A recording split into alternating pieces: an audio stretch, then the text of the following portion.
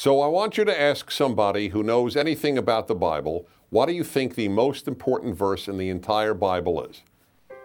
And I think most people will say, love God and love your neighbor, or just love your neighbor as yourself, or something to that effect. And I certainly agree that's really important. But I'd like to offer you a different thought. The most important verse in the Bible is Genesis 1:1.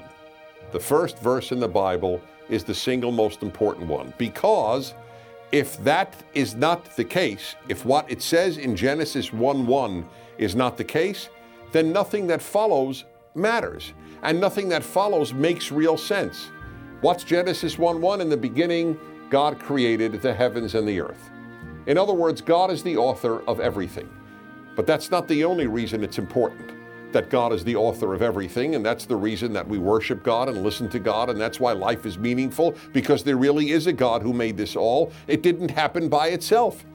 That's the first verse. It didn't happen by itself. That's another way of reading Genesis 1:1. Hello, we want you to know that whatever you believe, and I'm not talking about evolution or not evolution, it's not my argument here. It's just it didn't happen by itself. That's why Genesis 1:1, in my opinion, is the most important verse. It tells you there is a designer, there is meaning, there is someone who is intelligent, who made intelligence. It didn't come from nothing. Reason number 2, it says God is above nature. All the gods of the ancient world, this was a staggering revolution, Genesis 1:1. All the gods of the ancient world were nature gods.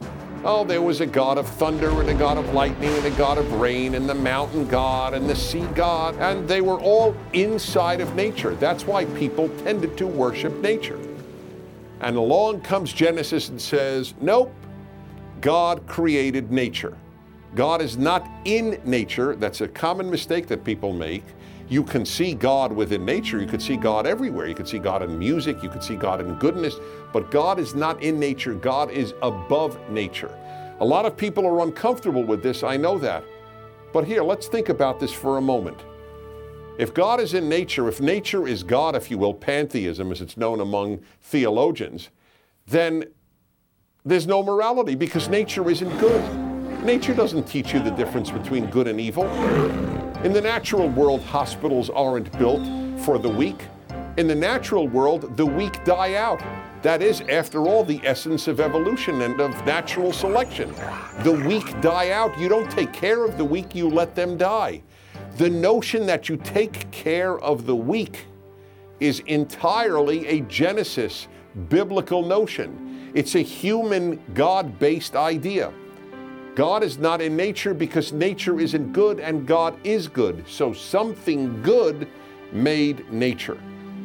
That's why Genesis 1:1 is so important. It tells us that God is above nature. It means that God has no sexual identity. He's not male or female and never copulated with humans. All the natural gods copulated with humans. They found favorite beautiful men or beautiful women to have sexual relations with, or they had sexual relations with another god. Genesis 1:1 gets rid of all of that.